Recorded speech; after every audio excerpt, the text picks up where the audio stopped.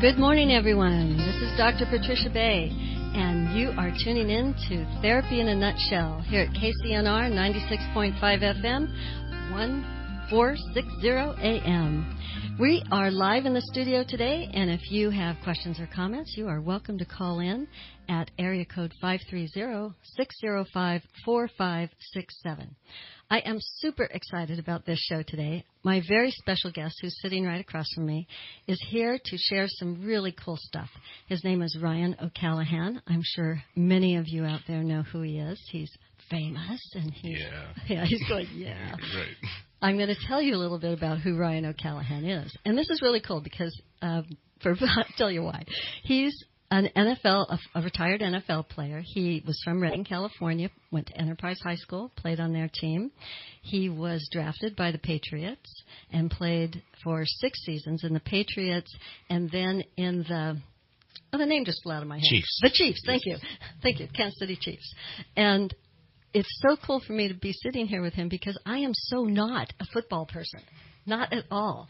And it's just neat to get to know this man and have gotten to know him over the last couple months as we've been talking, and to have him here to share such a cool message that he has. Ryan O'Callaghan has written a book, and it is wonderful. It's actually a beautiful book. When I read it, I was very moved by it because this book is vulnerable, it's brave, it's honest, and he tells his story with such candor and such bravery that you can't help but learn the lessons that he's teaching in the book. And it is so very, very cool. So he's going to tell you some of his story today. And we are going to really look at the therapeutic lessons that are in Ryan's book and what that is doing for us. I think Ryan, you are helping so many people, far more than you even know. So say hi to everybody and talk some. Tell us a little bit about you. Yeah, hi everybody. Thank you for tuning in today. Like she said, my name is Ryan O'Callaghan. I grew up here in Redding, California, and I'm best known for playing football. I went to the University of California, Berkeley, where I won the Morris Trophy, All Pac-10. I did really well. Then I ended up getting drafted by the New England Patriots in 2006, and I played 6 years in the NFL. My story is unique because I never loved football. I still don't love football, but I was hiding a secret my whole life, and I thought that football was my best way of hiding. So I played 6 years in the NFL, and after I retired, I came out of the closet. That was something I never planned on doing. My whole life, I had it set in my mind that I was going to play football as long as possible. Use that, in the gay community, you call that a beard. Typically, it's the female you date to hide your sexuality. But for me, it was football. And so I planned on playing football as long as possible. And I thought my family and friends would never accept me, love me, if they knew who I really was, a gay man. And I thought my only option was to commit suicide at the end.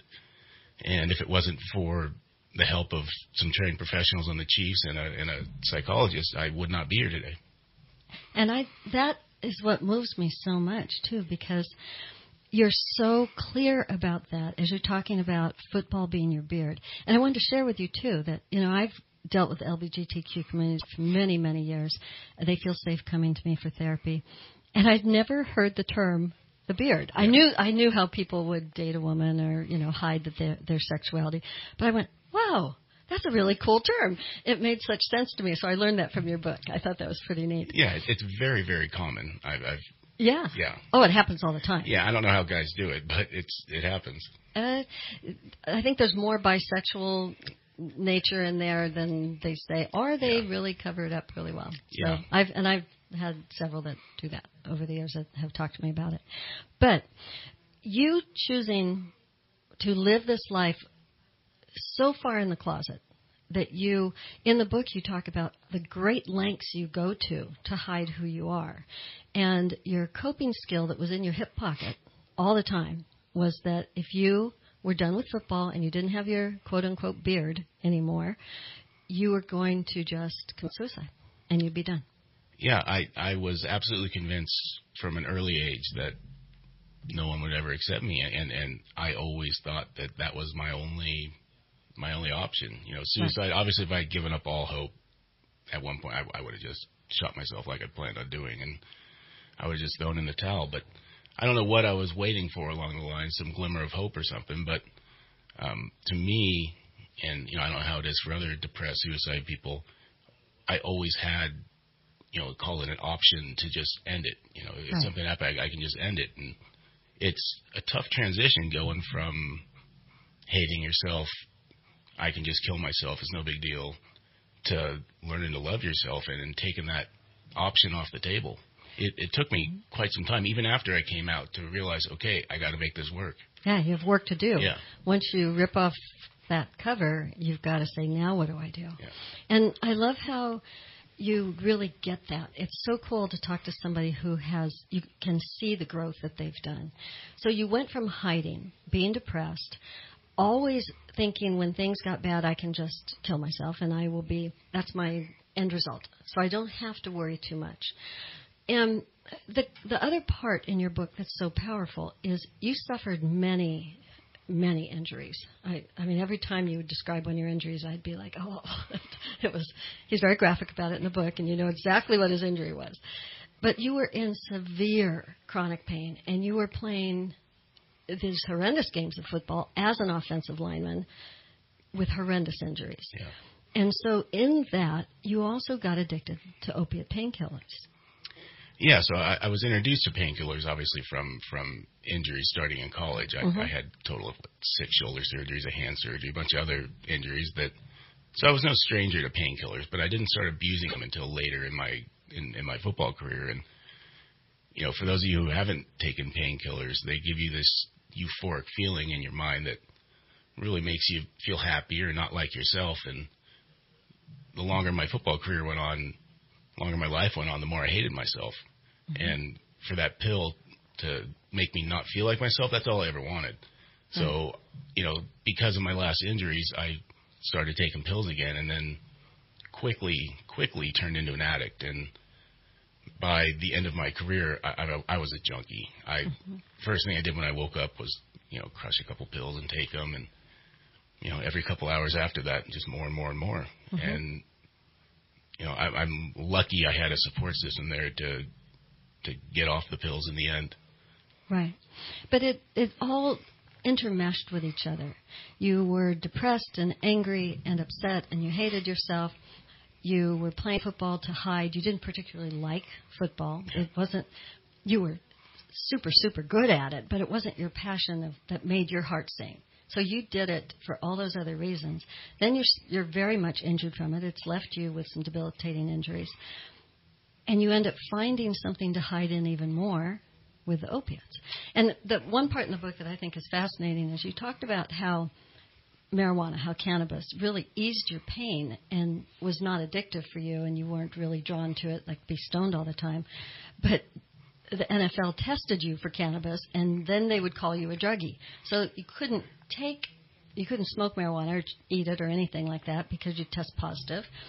But you could have all the opiates in your system that you wanted and not be called a drug addict by the NFL. Yeah, the NFL's drug testing policy is a little backwards, a little out of date.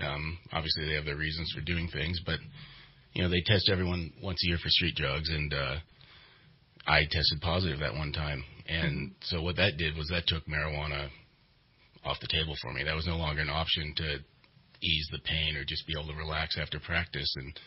But I had a prescription for opioids, and I could take all I wanted. Yeah. And that's not something, be in trouble. Not be in trouble at all. And that's something they really need to address. And hopefully they will. And your book is helping with stuff like that. So we need to take a break. But when we come back, Ryan is going to talk more to us about the addiction issues, getting off of opiates, letting go of the coping skill of suicide. We're going to talk a little bit more about that because that's powerful for people in learning how to be different and learning to take that out of their coping skills. So we're going to go to break, and we'll be back in just a minute.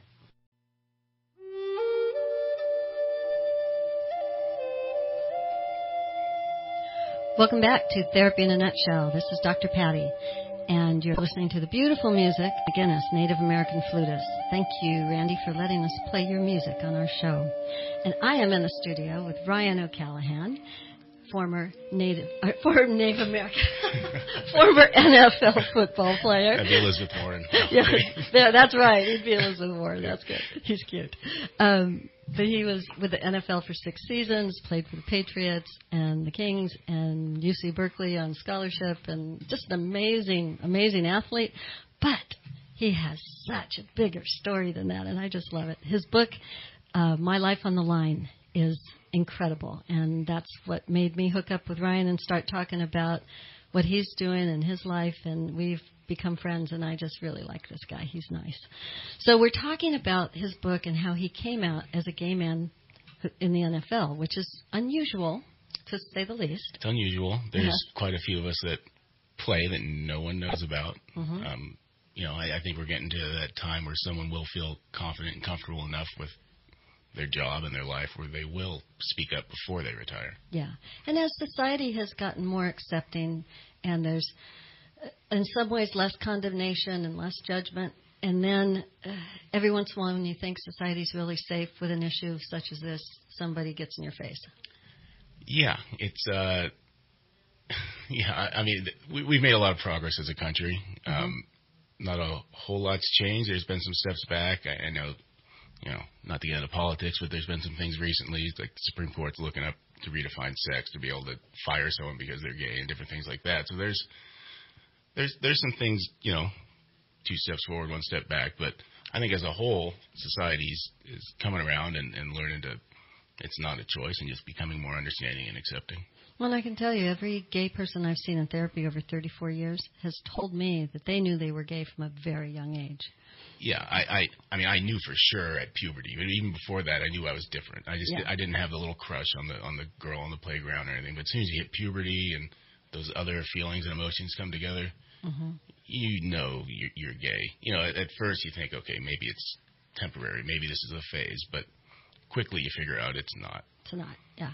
And it's, so the idea of pray the gay away or things like that, I've actually dealt with a lot of people who have severe trauma from trying to be forced to be different than who they are. Yeah, conversion therapy is dangerous. It's traumatic, stressful. The statistics for youth suicide and especially in the LGBT communities, I'm sure I could look up the numbers, but I know huge. Conversion therapy is a big problem, because to sit there and be told you're not right and you need to change and you're not changing, so then you really feel like something's wrong with you. It's just dangerous and not responsible. When you take someone like you suicide was in your back pocket, as I say, as a coping skill for most of your life. Yeah.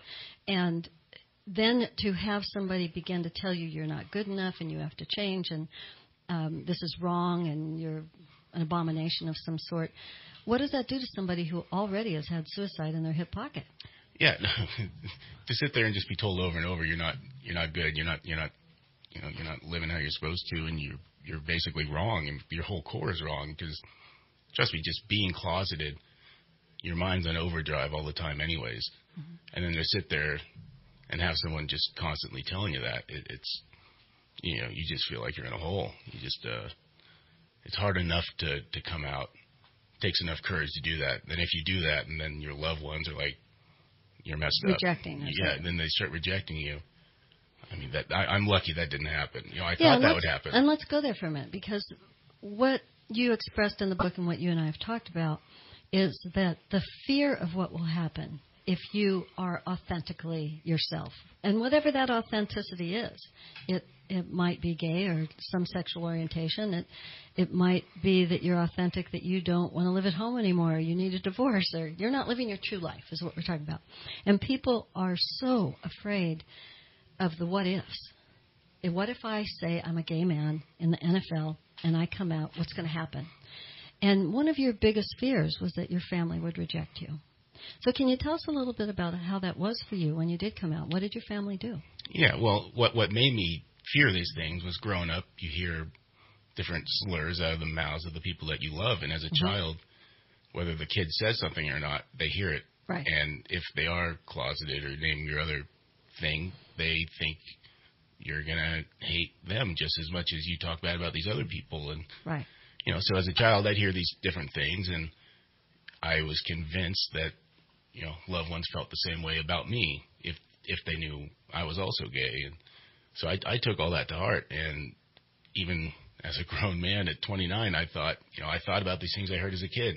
I was convinced that they still felt that way. But quickly after it came out, I learned that these things were said out of ignorance and not hate. But so I came out to my family, which was, the day I feared basically my whole life. I was so worried about other people's judgment and acceptance, and that's what put me in the position I was. But I couldn't have been any more wrong. They were accepting from, the first second. And they love you. Yeah, since then, it's gotten even better. I used to think, they were just proud because it's football. And, now my dad asks about the activism or the speaking. And, it's always nice to have other people's support and acceptance. But they love you. Yeah. And I love that. I think it's neat. Yeah, I mean, all my relationships are much stronger than they were when I was closeted because I could be myself. Exactly. Yeah. Well, and in your book, you do such a good job of talking about how being gay was constantly on your mind. And what was on your mind was, how do I keep from saying something, doing something, walking wrong, looking at the wrong person, lingering my eyes too long on that cute guy over there? Yeah. You were constantly on edge, on guard. It's like you had your sword and your shield drawn and your bulletproof vest on all the time. Yeah, I was paranoid. That's a great word. I mean, it's every night at home, laying in bed, I'd sit there and go over different scenarios in my head of what if this happens? How do I respond? What do I say? And I hate to use the word crazy, but I drove myself crazy. I was, and but football was actually a great place to hide. I know it might sound silly looking at it from the outside, being in a locker room with a bunch of, fit, athletic guys, but it's a great place to hide because, you're one of 100. Yeah. And you're in this big macho thing where most people are too ignorant to assume someone's gay. Right. And it worked for me. I wonder how many of them are gay and don't say it either. Well, I've no names, but I've heard from quite a few after I came out. Yeah, that you were brave and that they wish they could too. Yeah, and I try to talk to them and give them examples of success stories for other athletes who've gone on to have great careers, and but also try to get them to understand the impact they would have on society as a whole if they just stood up, were honest, and the amount of minds that they could change about things. Because there are quite a few areas where people just don't understand, they're not accepting. We kind of live in one of those areas for the most part, but it would be great if one of these guys would come out. But I understand the hesitance. Yeah. And the fear. Yeah. And you can't walk in their shoes for them. You can only share your own experience. And you have paved the way for many people, football players or not, because I think what people saw is that the gay part of that you came out about, you had your 15 minutes of fame. And now the book is kind of keeping that going on again. But if you hadn't written a book, if you had just came out and said it, it'd be like, okay, Ryan O'Callahan's gay. Now, what's on TV? Yeah, I understand, people are like, oh, what's the big deal? Just live your life, don't say anything. But, I think people just don't want to really look too deep and understand there are still a lot of problems. It didn't end with marriage equality. Right. People still don't feel like they can be themselves. Kids are still killing themselves just because they're gay. Yes, exactly. And until, it's quote-unquote normal, it does need to be made a bigger deal than what some people want it to be. One of the things I think that's pretty beautiful is in many Native American cultures, for 20,000 years, for many, many, many years, they don't call it gay. They call people two-spirited, and they see them as beautiful. Okay. And it's never been something that was bad. It's just who they were.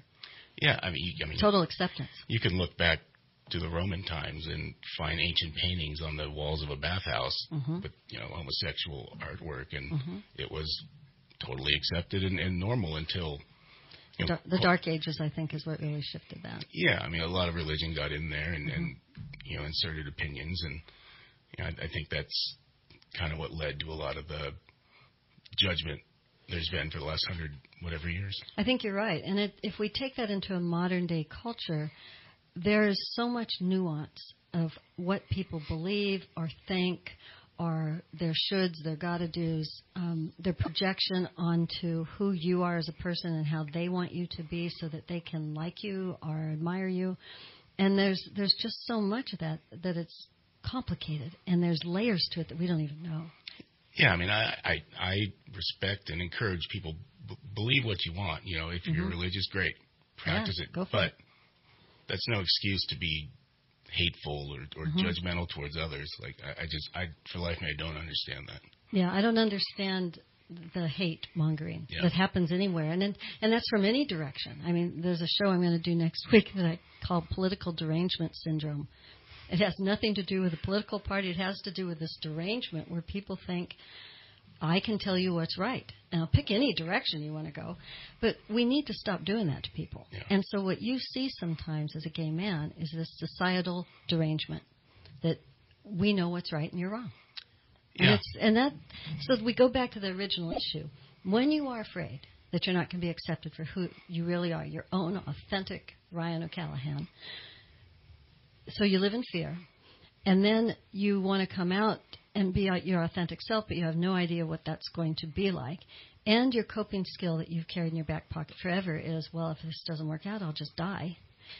And that's scary.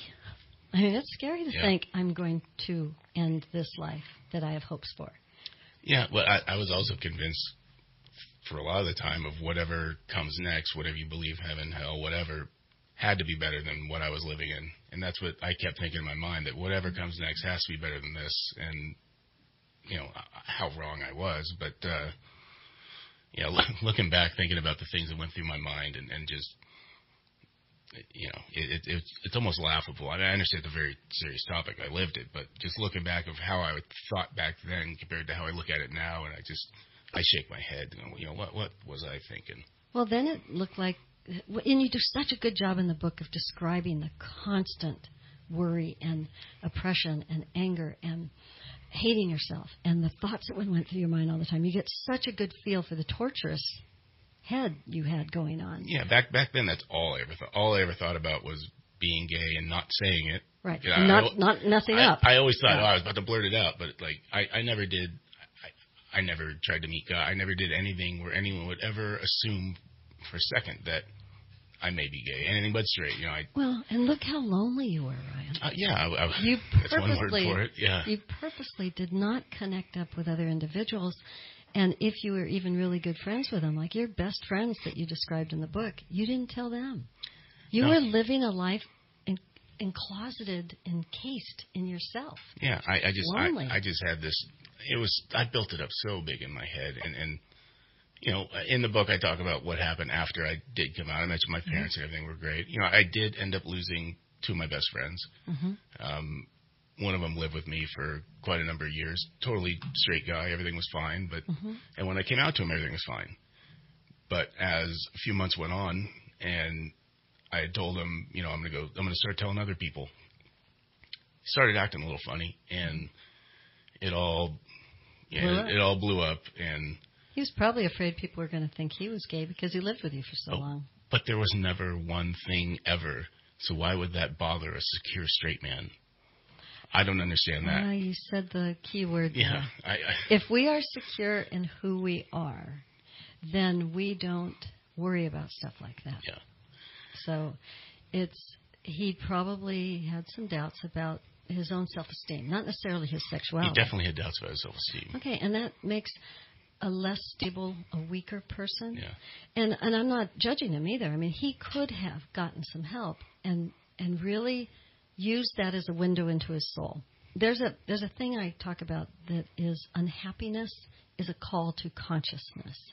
When we're unhappy about something, and he was unhappy about you getting ready to come out to more of the world that you were gay, it was a call to his consciousness. He could have looked deeper into himself and said, why does this bother me so much? It's not Ryan, it's me. Yeah.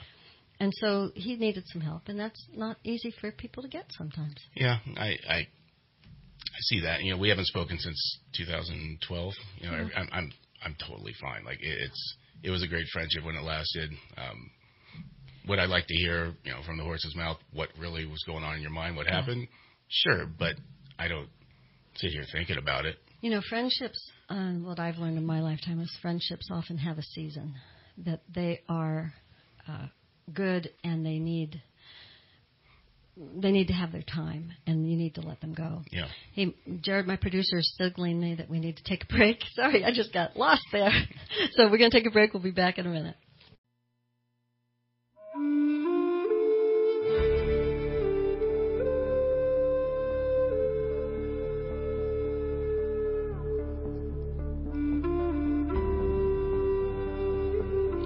Welcome back to Therapy in a Nutshell. This is Dr. Patty, and you are listening to Randy McGinnis and his Native American flute music. And sitting in front of me is my guest, Ryan O'Callaghan, and we are talking about coming out and just him living an authentic life. It makes me smile. And you know what? To see the light on this man's face and the smile and the twinkle in his eyes, he is happy. Yeah, life. I love that. Life is a total 180 from what it was just 7 years ago. It's I've been fortunate to be in a good position now with business wise, and I'm just able to go talk and help people and live my life how I want and be authentic, and it's been very rewarding. I wish I would have done it years ago, but I'm in a great position now, and I'm thankful to have all the love and support and be able to help others. There's no accident, Ryan. I think you had to live that torturous life for a while because it catapulted you into this arena. You might have just casually come out, not done much with it, still in the NFL, still trying not to make too much of a scene or whatever, and you wouldn't have had the momentum that you have. You have done it in such a way and so bravely and so with such vulnerability, which is what I really, really admire, that you are helping a tremendous amount of people you don't even know. And that's a point I want to make about the book. The name of the book is My Life on the Line, which is so appropriate. Yeah. That besides your offensive lineman for the Patriots and the Kings, that's not even the issue. Your life was on the line minute by minute in your head, literally, because that back pocket coping skill of I'm just going to kill myself if something doesn't work out was always sitting there. And you even came close to it, and you're very clear about that in the book. You were within minutes. Yeah, I was very close. I was preparing myself, putting myself in the least desirable position to back out of it. I obviously made a good amount of money playing the NFL, and after 2 consecutive injuries, 2 years in a row at the end of my career, I knew football was going to be over. And my plan, football's over, I'm over. So I started giving away money, donating, just going to Vegas and spending $40,000 in a weekend, just ridiculous things, and trying to make it very unattractive to back out of my planning. I started pushing my family away. Before I came out to my parents, it was months before I had a conversation with them. Once again, it's ridiculous to think that, but I thought that distancing myself from them in the months leading up will hurt them less, but that's not the case. Yeah, you had a lot of thinking errors going on. I did, but I was also very high on drugs and consumed in my own head about being closeted, and I was not thinking clearly. But I thought I was doing a good job of hiding it. I think a lot of addicts think they're doing a good job of hiding it, but I wasn't, and thankfully that one of the athletic trainers on the Chiefs noticed I was acting erratically and discreetly pulled me in his office and hey, what's going on? Do you want to go talk to someone? Now, he knew I was taking pills. Right. I think in the book I talk 1 month alone, I had 9 refills from the team. Yeah. Obviously, I was getting them a lot on the outside as well and getting wherever I could find them. But so he knew there was something going on, but he didn't understand why I was abusing the pills. Right. So, if it wasn't for David, bringing me aside and suggesting I go talk to Dr. Wilson, I wouldn't be here today. Right. And that all lined up. All these ducks lined up in a row to make you ready to get help. And it's told so beautifully in the book. But the point I want to make about My Life on the Line is you don't have to love football to like this book. And I am the perfect example of this because my whole life, and Bev and Sonny Stupik, her good friends of mine, Sonny was a football coach out at Shasta College. They're really close to me, and I have told Sonny for 30 years, football is senseless violence that should not be perpetuated. And they would always laugh, and Sonny would go, "Oh, Batty, you just don't get football." I'm like, no, these guys are hurting each other. They're hurting their brains. They're breaking their bodies. Why? I agree with you more than I should admit. I mean, I just, like I said, I never loved football. I didn't. I never loved it. It was a great cover. I mean, I respect what it takes. I know what it takes to make it, to play, to compete. More than most. Yeah, so I have appreciation for it, and I still do stuff for the NFL. I was just in New York meeting with Roger Goodell last week and tried to get them to do more things and help other closeted players. And so I have massive respect for the game and the organizations themselves, but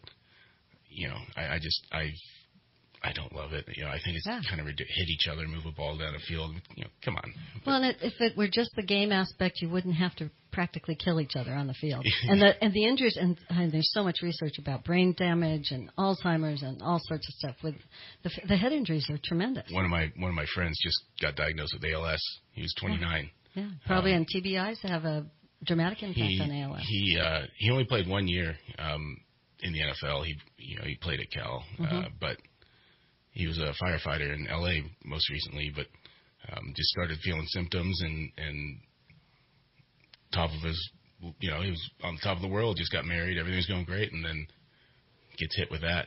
And ALS is a very difficult diagnosis. It is, and there's a lot of problems with getting the proper drugs through.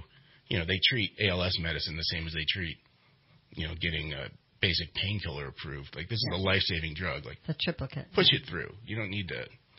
But it's the NFL. The whole football gig is quite a culture, but it's also something. If you don't consider yourself a football person, your book is tremendous.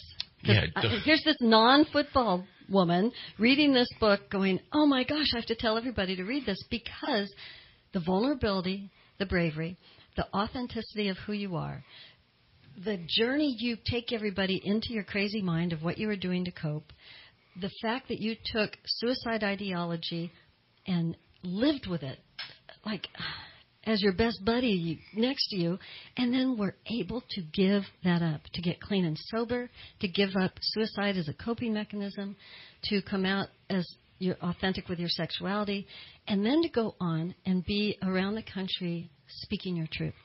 Those are all such incredibly beautiful therapeutic issues that everybody needs to hear and needs mastery. Yeah, no, I'm glad you love the book. Obviously, don't judge a book by its cover, because it's me in a Patriots uniform. But there are, I was very, very honest about the book. I think if you're going to write you can call it a memoir of sorts, you gotta put it all out there. There's no point of leaving stuff out and sugarcoating things. Obviously, I was sensitive about protecting some people and different things, but sure. I figured that was the only way to go. And I've obviously heard from a lot of people and been able to reach, quite a good number of people with the different media I've done nationally, and the feedback has been awesome. And like you, a lot of people, maybe thought it was a football book, but they got so much more out of it, and I'm happy to be able to do that. It even helped me understand what you go through as football players more, because it's the world I haven't really moved in. Yeah, a lot of people have a kind of skewed view of what really goes on, injuries, just day-to-day operations, how cheap they really are. You don't become a billionaire by throwing away $200 every day. So, right. You can learn quite a bit. It was fascinating, and I couldn't put it down. So it was well written, and it just, you want to hear what happens to you next. You're writing this book, you're alive, and you're getting it through the whole book. He's going to kill himself any minute, and you're going, wait, something must have happened because he's alive and writing this book, and it's really cool. Yeah. So maybe when they make the movie, they'll add. Yeah, and so when they make the movie, who's going to play you? Oh goodness. Well, they need to get someone a lot younger, because obviously it'll probably be about me college High NFL school, years. yeah. So I don't know. It depends who. Not easy either. You're 6'7". Yeah, I know. You're not this little guy who. A lot of the good actors are little guys. I've been fortunate to meet a lot of these actors and stuff, and it's like I'm always looking down at them, like, wow, you are tiny and your head is giant. Like, they're really though. Most of them in real life, they've got these big old heads, and they're tiny people, but they look good on screen though. They do, and it's like I'll never make it in that. Just Well, you have to be thinking of who's going to play you because you might get a say in it. So. I honestly, though, I wouldn't agree to go forward with a project like that without having a good amount of say in it because, the last thing I want is something done that's not really authentic. Right. And that was why I was happy to go with the publishing deal I got because I got control over the final edit. Mm-hmm. And I think that was very important because I didn't want them to force me to elaborate or exaggerate on something or vice versa. So I've been very happy and fortunate with the response to the book and what's come from it so far. I think you're doing really well with it. And it's so cool because you didn't come out to do this for the money. You came out to finally live an authentic life. Then you told your truth. Now you're living your truth. You're helping so many people. And that's how doors fly open for you. Yeah, and I'm glad you brought up the money thing. I don't make a penny from anything. I started a charity. Any money I get from speaking goes to the charity. And I don't pay myself for the charity. All of my profits on the book go to the charity. So all the money that I get from, call it my sexuality, goes right to my charity. And that back sounds into the really community. bad if you think about that. Well, there's a lot of people that... No, the joke. All the money he gets from his sexuality goes into his nonprofit. Yeah. I could have pocketed it. As soon as I came out, I had all these different things thrown my way. But you are doing a beautiful thing with your foundation, and we're going to go to break. And when we come back, I want you to tell everybody. I'm teasing you about that last line, great. But it's a beautiful thing that you're doing, putting all your money into the foundation. And I want you to talk more about it because that foundation is awesome. Okay, we're going to go to break. Be right back.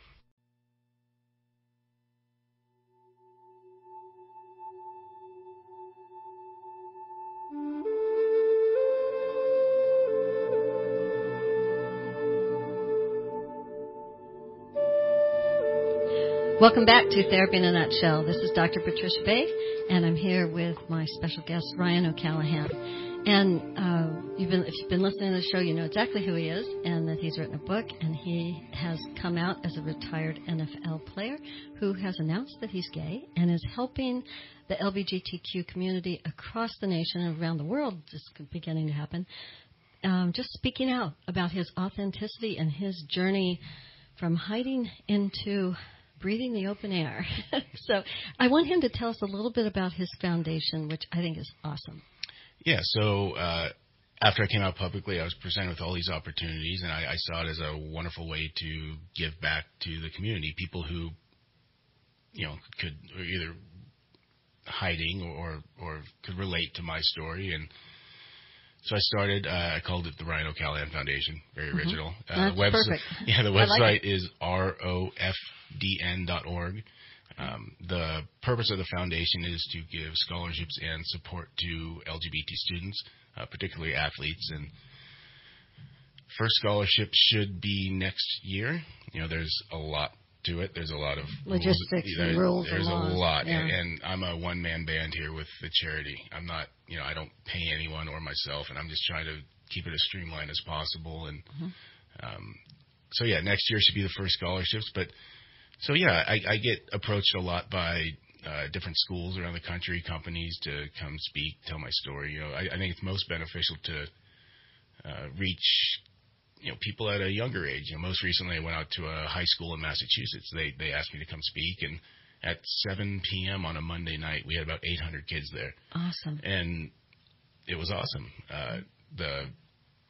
It was a very positive call in an assembly, and parents were there, kids were there. They asked a lot of questions, very open-minded, and I encourage everyone, just be open-minded, ask questions, but don't ask questions unless you want an honest answer. So, I go around speaking, and locally I went to Chico State.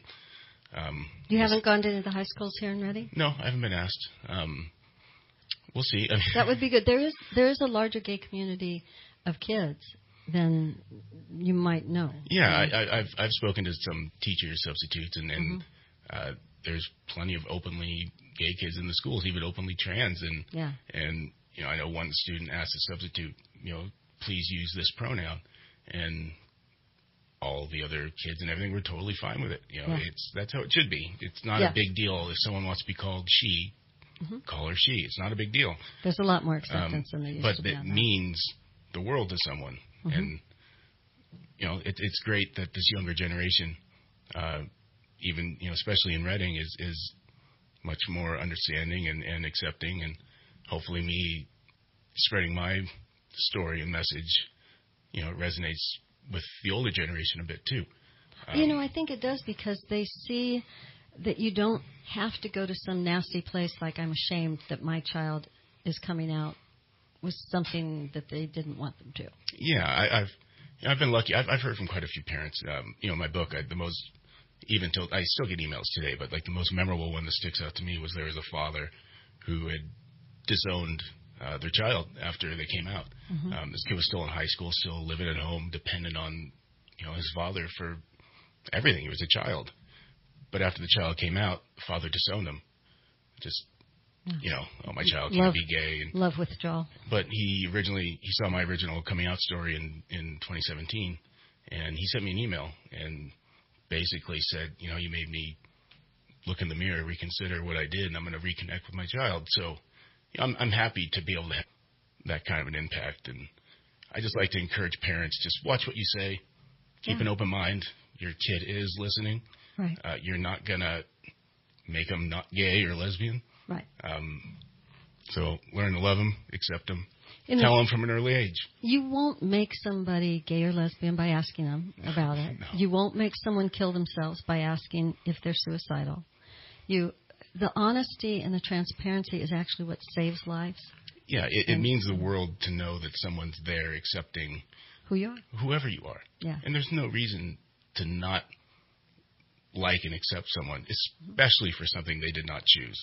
Now, if you go murder someone, okay, I'll even judge them. But if you're just, you're born that way, learn to love it. It's fine. Yeah, who you are. Yeah. When we go back to your foundation for just a second, I love it that the way you've set up this foundation right now, unless it gets so big that you can't do it, that every single cent that you put into there goes to kids to help them make it in their lives. And there's no administration. You're not taking a salary. So any donations that somebody makes to the Ryan O. Callahan Foundation, know that 100% of what you donate is going to be used to help kids succeed. Yeah, and I'm very proud to be able to do that, be in a position to do that, because a lot of charities have an extreme amount of overhead, and it's the right thing to do, in my opinion, and I'm fortunate to be able to do that. I'm going to do it for as long as I possibly can. Now, if the charity takes off and I have to hire someone to run it, I'll be very honest about that too. But right. This for much now, goes towards administrative salary. And that's how charities are, though. Like you just, if someone wants your books, you give them their books. It's public, and I'm very cautious and aware of where the money goes, and very thankful for every donation. I mean, it sounds cliche, but every dollar does count. Yes. And raising money is much more of a hustle than I ever thought. Yes. It's easier to get one person to donate $100 than 100 people to donate $1, but it does add up. I'm taking advantage of all these different speaking opportunities and book sales, and hopefully big things are in the future. One thing that I think would really add to your website is a donate button, where somebody can click on it and it takes them right to their PayPal or right to There's their like 3 whatever. of them. Oh, I didn't find it. Really? It didn't open up. So, okay. Because I clicked through it. I'll click through it again and make sure. And I'll make sure I check as soon as we get off air. We'll make sure that's that an works. important button. Yeah. It might have just been that my phone wasn't going there or something. But I'll look. So you can go to the donate button on your foundation website. Yeah. And it's really easy to donate. Yeah. And same there's a Facebook page too. All the pertinent information's on there. And if anyone ever has any questions, there's a comment section on the website, and you can send a message through the Ryan O. Callahan Foundation Facebook page. Your messages, they're confidential. If you want to come out, talk to someone, shoot me a message. I'm a busy guy. I'll get back to you, but no one else is going to see it. And, awesome. Telling one person even though they're not going to say anything to anyone else, it helps a lot. Yeah, well, think of how many years you went with telling absolutely no one. Yeah. And a real touching thing in your book was your relationship with your dogs. I love that. You felt safest with your dog. Yeah, they don't judge. They love you. They're always happy to see you. They're still around today. And they actually were one of the reasons you never did commit suicide. Yeah, they helped you hang on. Yeah, they're like the one constant. Always look forward to seeing them. The feeling, oh, they need me. Yeah.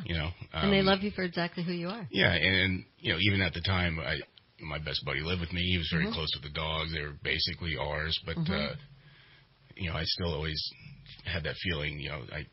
They're dependent on me. And, right. Whatever it takes. Well, everybody needs to be needed by someone. Yeah. We all need to be loved, and the dire loneliness that you lived with for so long is so evident in that book. Yeah. I mean, people just need to learn how to love themselves. I get asked, how do you do that? I typically say you need to stop worrying what other people think. As soon as you stop worrying what other people think, you can focus on loving yourself. Well, that goes a long way. In the book I wrote, Therapy in a Nutshell, there's actually a chapter. It's chapter 9. It's called Loving Yourself. Yeah. And when I wrote that, I had to differentiate between self-esteem and loving yourself. They are two different things. Someone can have good self-esteem and still not love themselves. So when I really broke that apart and write about how do you start loving yourself, it's actually not as hard as it seems, but you've got to be able to look at it from a different light. Yeah. Also, my podcast, Therapy in a Nutshell, that's on Spotify, iTunes, it's on the archives of the KCNR radio station. There is a podcast called Loving Yourself, and gives some very concrete coping skills. So you can refer people to that. It's free, and it's out there to help heal people, which is what we're both about here. We're both doing a great thing. We're trying to heal people. No, it's not like a self-serving, feel good about yourself helping others, but it's a great thing to do.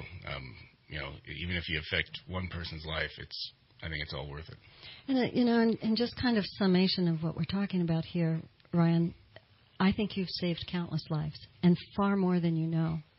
And I think you've saved countless hearts, minds. You've helped people. You've modeled for them. Be yourself. Love yourself.